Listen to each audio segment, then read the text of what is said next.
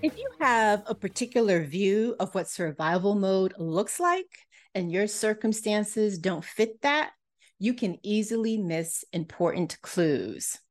Hello, hello, hello, and welcome to More Than Money, a podcast where we have nuanced conversations about money, business, and life, where we take the time to explore the human side of money because success with money is never just about the numbers. I'm your host, Jacquette Timmons, and I am really, really glad that you've taken the time to join me today. And before we get into today's episode, I do have a favor to ask. This is episode 185. So soon we will approach our 200th episode. Yay! And so to commemorate this upcoming milestone, here's how I want to celebrate by featuring your voices vis-a-vis dedicating an entire episode to answering your questions. So to share them with me, go to jacquettetimmons.com/more than money, all one word, -200. So jacquettetimmons.com/more than money -200. So I can't wait to celebrate the 200th episode by answering your questions. But in the meantime, let's get into today's episode. Everyone experiences money struggles at one time or another, including rich and wealthy people. I didn't always know this to be true, though. I grew up in a single parent household with my mother who worked for Social Security, so the Social Security Administration. And at her pay grade level, we were fine. We were not poor or even what is considered working poor, but we also were certainly not rich or wealthy. A distinction I knew mostly because of the lifestyles of some of my classmates relative to ours. So for a time, I did operate with the belief that rich and wealthy people didn't have money struggles, that their money somehow shielded them from making financial mistakes, from experiencing financial losses, from being burdened with debt, or from having problems with cash flow. You know, the usual culprits when it comes to what causes financial stress. This is not my belief today. And it's not my belief today, in part because of working in the private bank during my formative professional years and my continued work with rich and wealthy people today. It's also not my belief, thanks in part to my awareness that each new level of success brings with it a need to navigate and negotiate new financial, emotional, and sometimes spiritual roles and responsibilities. And a recent conversation with a colleague reinforced this awareness for me.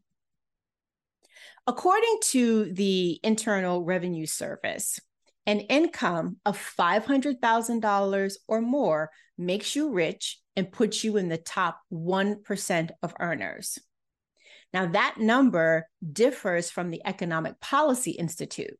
According to them, an income of $819,000 and $324,000, how specific can you get, puts you in the top 1%. And an income of $335,000, $891,000 puts you in the top 5%.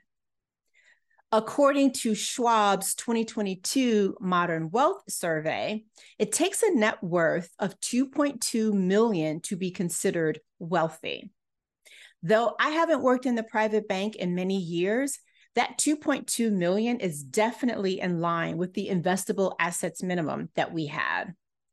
And, you know, just as a side note, I think that that net worth number is pretty fluid, quite frankly, and also largely dependent on where in the world you live. But there's no denying the fact that in the eyes of some people, if your income or wealth reaches anything close to the numbers that I've just quoted, the presumption is you can't possibly be in survival mode. Yet, from what I know, nothing is further from the truth. because survival mode has little to do with how much you make. And before I go further, let me be really clear about something. I am not talking about the type of survival mode where you are unable to meet your basic needs and feel or are literally housing or food insecure. That's a survival mode all of its own, and addressing it is out of the scope of today's episode. But back to the conversation that I mentioned. Like many entrepreneurs and small business owners, my colleague bootstrapped the start of her latest business. Several years in, she's doing pretty well, quite well actually, and on track to hit 7 figures.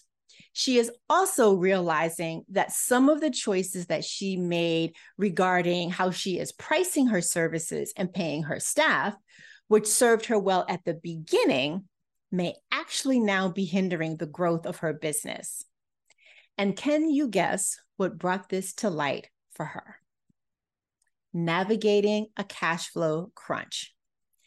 Few business challenges grab your attention in the way that slow sales and a cash flow crisis does. Hashtag if you know, you know. And thankfully, she got her business to the other side of this experience. And in so doing, she learned a few valuable lessons. One really critical one, she learned that she was undercharging.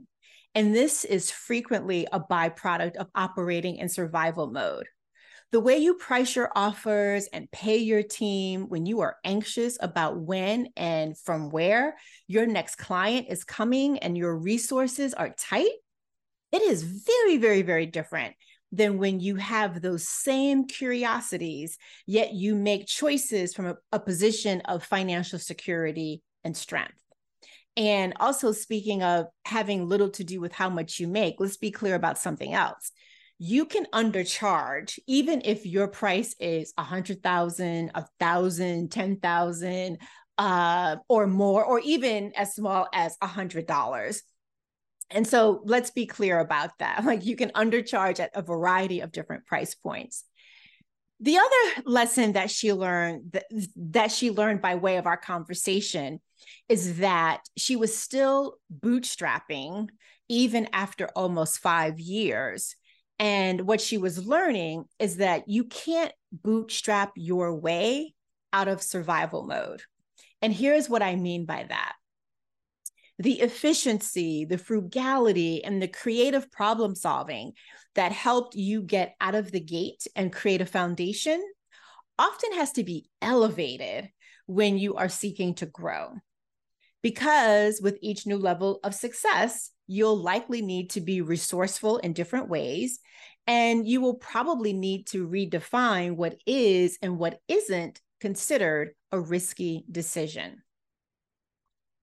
At the end of the day, sometimes it takes a challenge to jolt you into the awareness that you are even operating in survival mode. And slow sales and a cash flow crisis will definitely shock you, especially since these particular money struggles reveal just how much, or what shows up in your business, and also how what shows up in your business shows up in your personal finances too. I know from our conversation that this was true for my colleague. I know from my own experience that this has been true for me, and I bet it has been true for you on occasion as well. At the end of the day, would she have eventually discovered that she was undercharging? Sure. Would she have eventually realized just how much underpaying herself was actually costing her business and her family? I'd say yep to that too. Would she have connected the dots and noticed that undercharging and underpaying were both symptoms of operating in survival mode? Maybe at some point, but probably not without having something like that period of slow sales, which led to a cash flow crisis. Because this period of time is what caused her to ask questions, to reflect on her choices and what was driving those choices, and to consider what might she start to do differently. And so she needed to see beyond the oft held belief that you have to be destitute in order to be in survival mode. And I bring this to your attention because if this is your particular view of what survival mode looks like, and your circumstances don't fit that, you can easily miss important clues that are actually right in front of you. And do you know what else you can miss? The idea that today's thrive mode can become tomorrow's survival mode. And this is precisely why I say survival mode has little to do with how much you make. Well, that is it for today, folks. As always, thank you for listening all the way until the end. Or if you are on YouTube watching all the way until the end, I thank you all for doing that. And before you hop, if today's episode sparked an aha or a reflection, I'd love to hear more. So please send me a DM on Instagram. And don't forget about my invitation to join me to prepare for celebrating the 200th episode. Submit your questions at JaquetteTimmons.com/morethanmoney-200. And you can submit confidential questions if you'd like. Once more, thank you again for listening today. If you'd like to show appreciation for this podcast or this particular episode, please share it so that we can reach more people. And if you happen to be listening on Apple Podcasts, please take a moment to leave a rating and a review. We do read them. And if you are on YouTube, please take a moment to leave a comment below. And if you'd like to buy me a coffee, here's how you can do that. Go to buymeacoffee.com/Jaquette, buymeacoffee.com/Jaquette. I'll be back with another episode. I hope you will too. Until then, remember, it's about more than money. Bye.